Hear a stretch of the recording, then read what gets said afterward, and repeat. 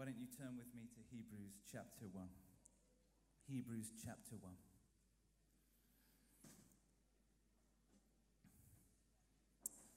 Hebrews chapter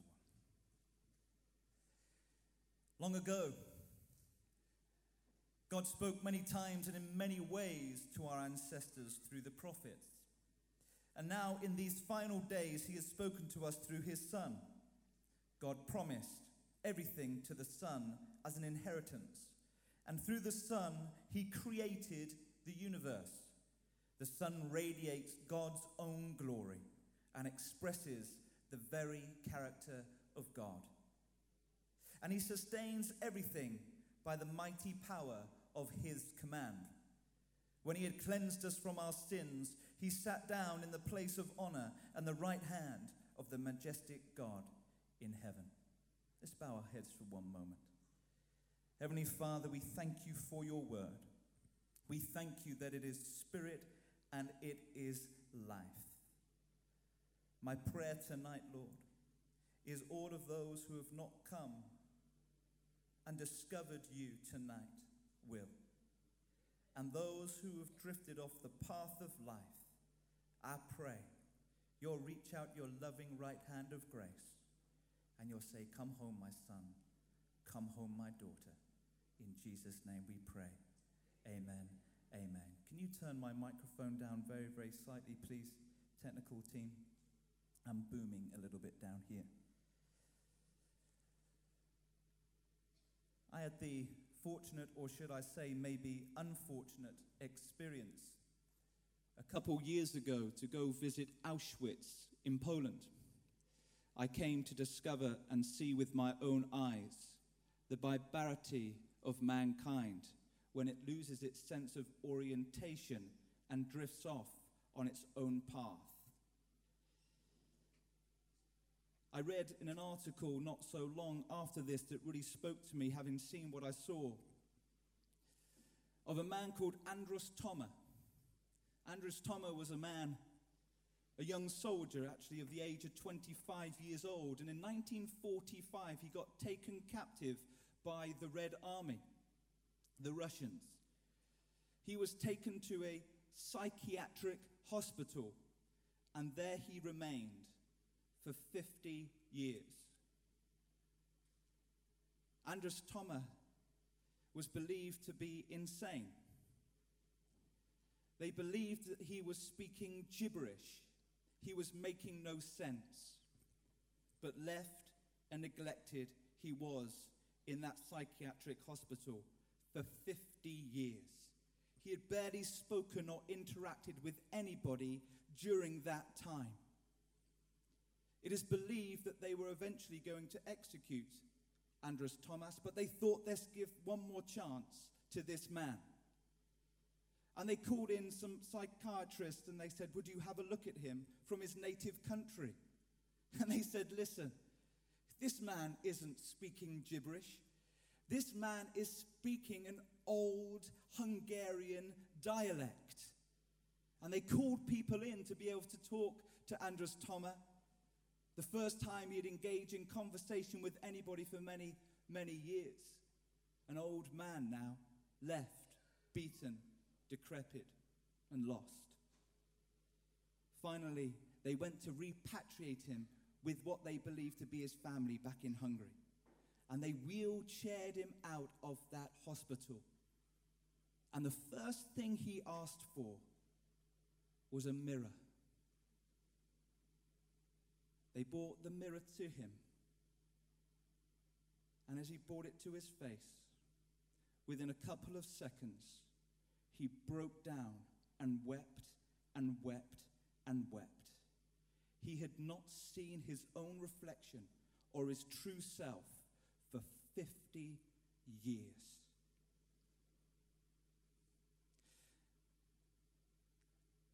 I've got a few questions that I often asked in my life.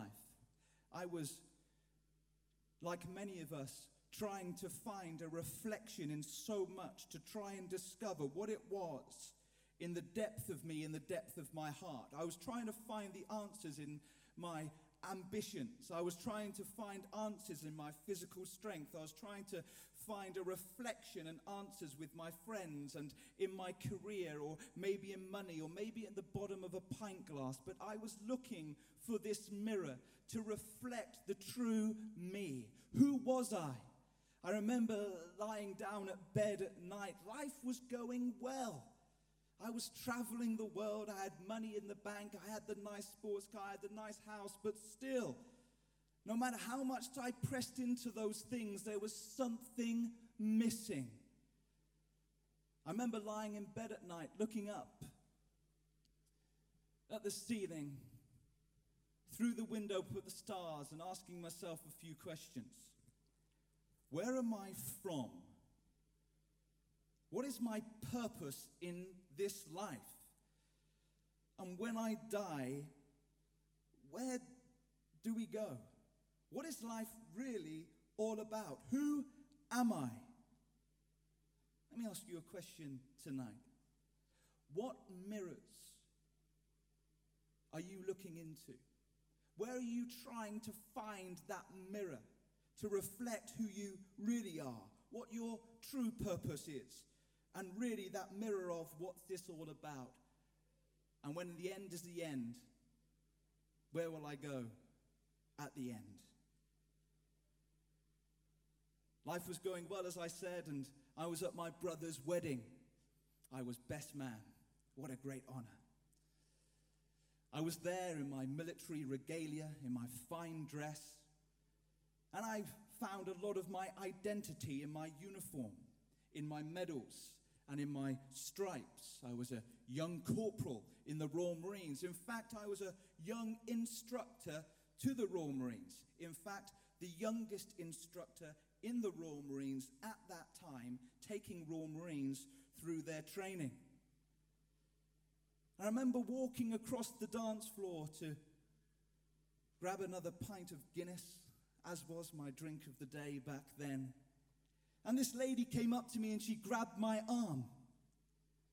And she looked at me up and down. And she said to me, "Christopher." Not many people call me Christopher other than my mother, so I was a little bit taken aback by that. She said, "So good to see you doing so well for yourself." So, thanks very much,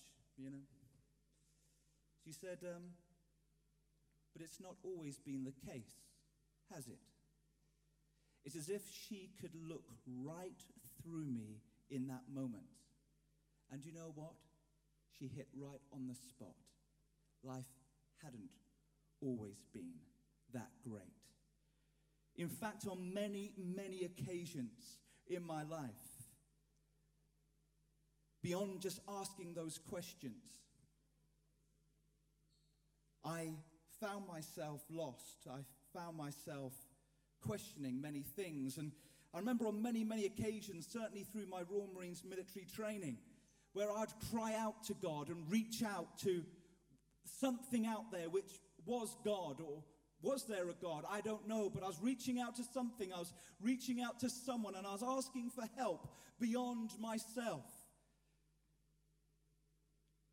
I remember being in cold holes, wet, hurting, painful, dark days. But something was missing. And I'd cry out to this God, and it's almost as if something gave me the strength to get through those certain times and situations in my life. And then when I was out the darkness and I stepped through into an element of light, I'd go on my own way, but I seemed to forget all those times where I felt lost and reached out and asked God those questions, or reached out for something or someone. And this is almost as if I grabbed this God and put him back in the bonnet of the car of my life and just drove on in my merry way. But time and time again, event after event after event, I would hit these potholes and I'd cry out to someone or something. The lady was right. It's not always been that way, has it, Chris? I want you to know, she said, that me and your mum have been praying for you all the time. It's hard to describe to you or explain to you, but it says in that very moment when she said those words, illuminated in my mind's eye and as if before me projected were all those scenes of my life when I reached out and cried out to that something, to that someone, to that God. And as I saw it, I began to weep myself. I began to weep because I saw that it was this hand of God that picked me up every time that I was in a hole of life, in a cloud of life. It was him who reached out. And even though I put him in the trunk of my car and drove on in my life, whenever I cried out again to this God, to this someone out there, he would come and faithfully pick me up again, and pick me up again, and pick me up again. And no matter how much I shunted him and pushed him out and continued on in my own way, what was bringing me to tears was seeing this hand faithfully picking me up. I was experiencing the unrelenting pursuit of God's love, his faithfulness, his patience, his perseverance for me, as if I was the only person on earth to bring me to him. My heart was breaking. Tears started to fill up in my eyes, and I thought, I'm a Royal Marine. This isn't the image we're meant to portray. I need to get out of here, I thought. And I went to run out of the hotel with tears rolling down my eyes, and then my mother collared me. And she said, Christopher. And I thought to myself, what is it with this Christopher today? She said, what's the matter with you? And I said, Mum, I never realized that all this time it was you, that you were praying for me. And my mum, with like fire in her eyes and with boldness from her heart, 5 foot something, a beautiful lady of God, looked up to me and poked me in the chest and with a roar said, and yes, and God has not finished with you yet. Hallelujah. I want to tell you tonight, wherever you are, whatever season of life, whatever you've done before, whatever you think may lay ahead, God has not finished with you yet. With that, I went running out the hotel. If the waterworks were starting to come then, it really was now. Floods of tears were flooding down me. I can't explain it to you, but it's as if wave after wave of revelation of this faithful, kind, good, powerful, loving, all-knowing God that I was reaching out to from the depth of my being was now knocking on the walls of my heart. I ran down into the men's toilets. I locked myself into the cubicle. I threw myself on the floor on my knees. And to this day, I can never remember crying from the depth of my heart as deep as I did in that moment. There was a longing and there was a hurt flowing out of me. And I said, God, God, God, I know the life I'm living is not right. I know that. But God, all that I am and everything I am is in that person, is in the identity of that man. There's no way I can pull away from that. I will completely lose myself. But in that, I began to weep all the more. I began to weep because of the love of God, and I began to weep because I knew the path I was going down wasn't the path really for me. It wasn't the path of true life and true purpose. I don't know how I knew, but something inside me knew that this isn't right. And as I wept and as I wept and as I cried out to him, my desperation soared and said, God, I cannot do it. But this came the moment.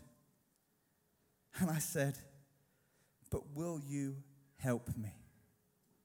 The moment I said those words and I let go of myself and I said, will you help me?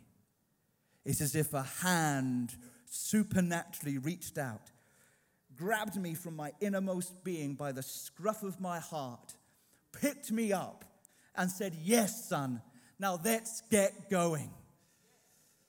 To that point, to that day, it's not been easy, but I've never looked back.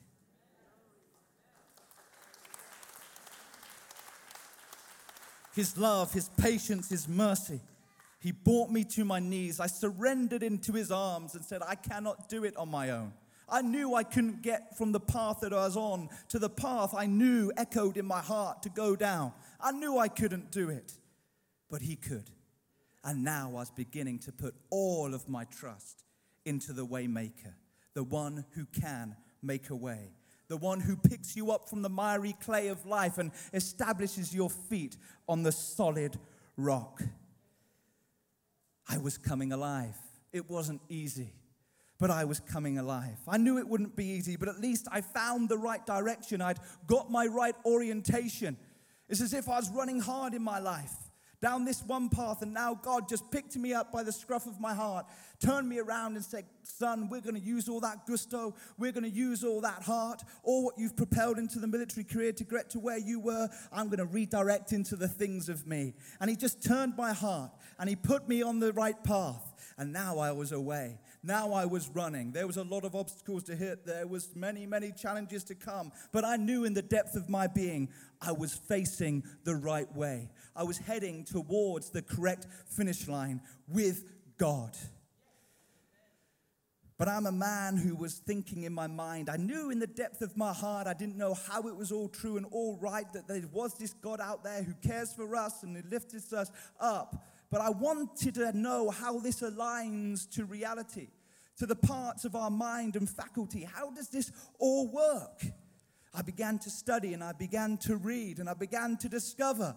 I began to look into the historical evidence of this Jesus, of this God whose life is in the Word of God. And I began to see the great evidence of it. In fact, I discovered that there's over 5,600 plus ancient manuscripts of the evidence to the Bible and Jesus Christ and God and all that he spoke and all that he has done. That this isn't just fairy tales, this is truth and this is life. The most evidence of all of ancient antiquity, many of which you can see in the British Library or around the museums of the world. Wow. Then I began to discover the archaeological evidence that aligned to the Bible and its truth. I thought, this is real. I was coming to know that this isn't just pie in the sky, some nice talk or conversation. This is life-transforming stuff. I began to discover and learn about the over 500 eyewitnesses to have seen the resurrected Jesus. Yes, he rose from the dead. 500 eyewitnesses. I began to read about the early creeds, the early statements of men and women of God who actually walked with Jesus, who actually touched the resurrected Jesus. Going right back to that point, the things that they had spoken and decreed, a creed about Christ was written down and documented in these ancient manuscripts that we still have to this day. This is truth. This is life. I was getting excited. Everything was lining up. And then I read stories about a man only died 10 years ago, a gentleman called Sir Lionel Lookhoe. He's in the Guinness Book of Records for winning the most consecutive cases, criminal cases, that he's ever won consecutively. 200 plus. He's in the Guinness Book of Records for winning them. And he looked at all the evidence of Jesus Christ. He got knighted not once, but twice by Queen Elizabeth. He looked at all the evidence of Jesus Christ. Probably one of the greatest lawyers that has ever walked this earth. And he looked at it all and he said these words: I say unequivocally that the evidence for the resurrection of Jesus Christ is so overwhelming that it compels acceptance by proof, which leaves absolutely no room for doubt. My life has changed 100 degrees for the good. Probably one of the great thinkers and philosophers of the last century, C.S. Lewis. You're probably better known him by being the author of the Narnia Chronicles. But a great mind said these words: Christianity, if false, is of no real importance. And if true, of infinite importance. The only thing it cannot be is moderately important. Let me tell you tonight, the gospel is true. And it has infinite significance to your life. Not the person to your left, not the person to your right. You. It has significant, eternal consequence for you tonight. You cannot moderately sit on the fence. You have a decision to make. It's of infinite importance tonight.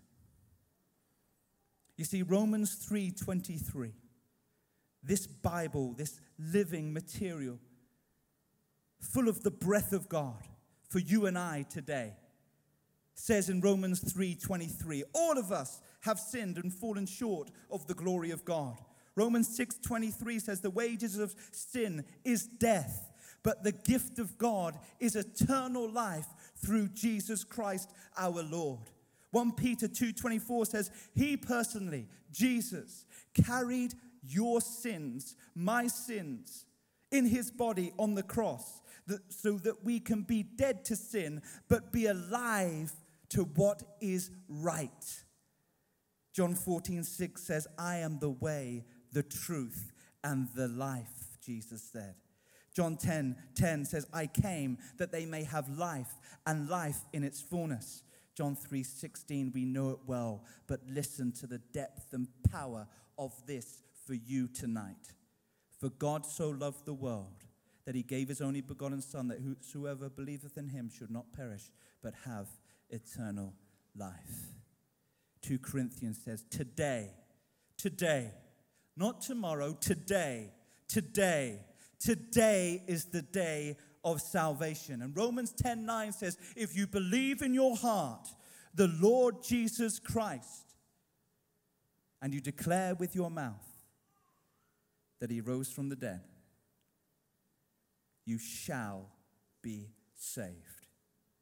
If you believe in your mouth the Lord Jesus, if you believe in your heart the Lord Jesus Christ, and confess with your mouth that he is Lord, you shall be saved. You come off that fence of moderateness and you step on to the fence, to the side of true life. I don't believe you are here by chance tonight. I don't believe you've just wandered in off the streets. I believe there's something in your heart that's drawn you, and you're here tonight for eternal purpose and significance.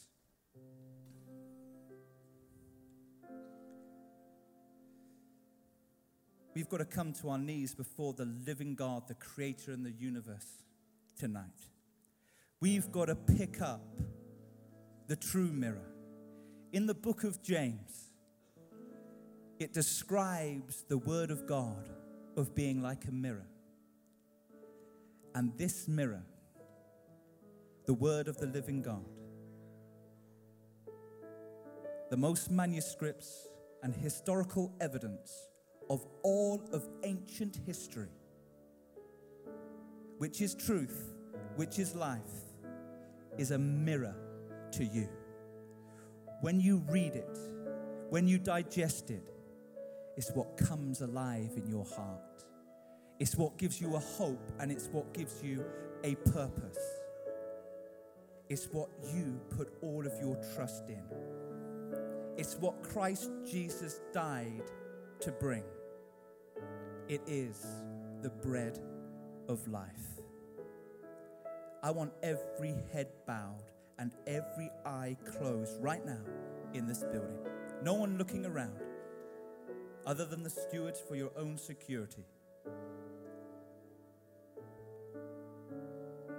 But I want to ask you tonight, what side of the fence are you on?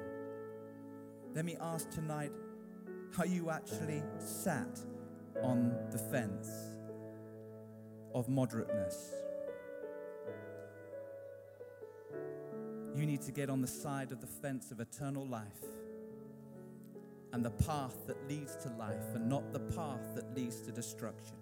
You want to step on the side of the fence and pick up the mirror that's going to speak and reflect the depth of your heart, that's going to reveal to you who you are, where you are truly from, what your purpose is in this life, and ultimately where you go in life after life. This is not just your lot. There's a group of people here tonight that you've asked those 3 questions in your own lives at certain stages. There's times you've been in a trench, there's time you've been in a cold hole in a dark place, and you've reached out to someone or something. You're looking for something, you just cannot quite put your finger on it. But you so desire to know the truth, knowing that that truth will set you free. You want to be on the right path and not the wrong path. You want to be on the right side of the fence. Jesus was walking with a religious leader, and he said, "We know that you're a teacher who has come from God, for no one can perform the miracles that you have performed if God were not with you." And Jesus said, "Listen, Nicodemus, no one can enter the kingdom of God, can get on that right side of the fence unless he is born again." We must be born again. I want to ask you tonight, with a group of people here, and it may just be one of you tonight, have you got on the right side of the fence? Have you accepted the Lord Jesus Christ, your Lord and Savior, as your very own Savior and Lord tonight? There's another group of you here tonight, maybe. You've drifted from that path. You've tasted the heavenly good. You had felt alive at one stage and you knew on your own path, but you've begun to drift. I want to tell you that tonight is the night you're getting back onto the right path. You're getting over onto the right side of the fence. I want to affirm you tonight that even if your sin is as red as scarlet, he will make it as white as snow. Jesus says, "I've came that you may have life and life in abundance." He is rich in mercy. There's a third group of you tonight. This is the first time you've heard about this Jesus, about the evidence of it, about the power of it in my heart. You're seeing a reflection in a mirror right now, and something resonates with you. Optimism is rising in your heart. Some of you, your hearts are beginning to beat a little bit faster right now because you know this is speaking to you right now. You know God, by the Holy Spirit, is on your case. But you've got more questions that you want to ask yet. I want to say to you tonight that we're here for you. And God has positioned us here tonight to answer those questions for you. With every head bowed and every eye closed right now in this place, I'm stood here just at the front. And if you fall into any of those 3 categories, that you've not accepted the Lord Jesus as your Lord and Savior,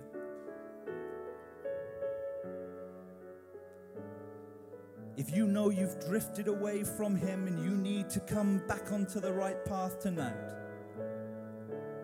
or if you've got more questions, no one else is looking around. This is just between you and the living God and that nudge that is knocking on your heart right now. I just want you and nobody else to look up and fix your eyes on me. And I'm going to acknowledge your eyes. I see those eyes. I see those eyes. No one else looking around, just lift your eyes to me. I see those eyes.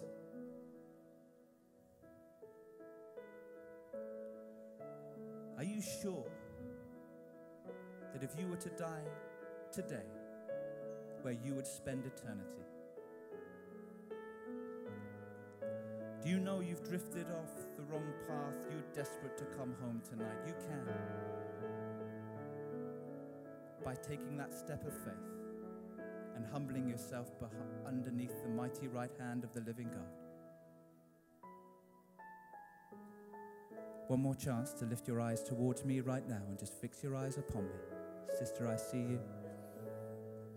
Hallelujah. Hallelujah. Hallelujah.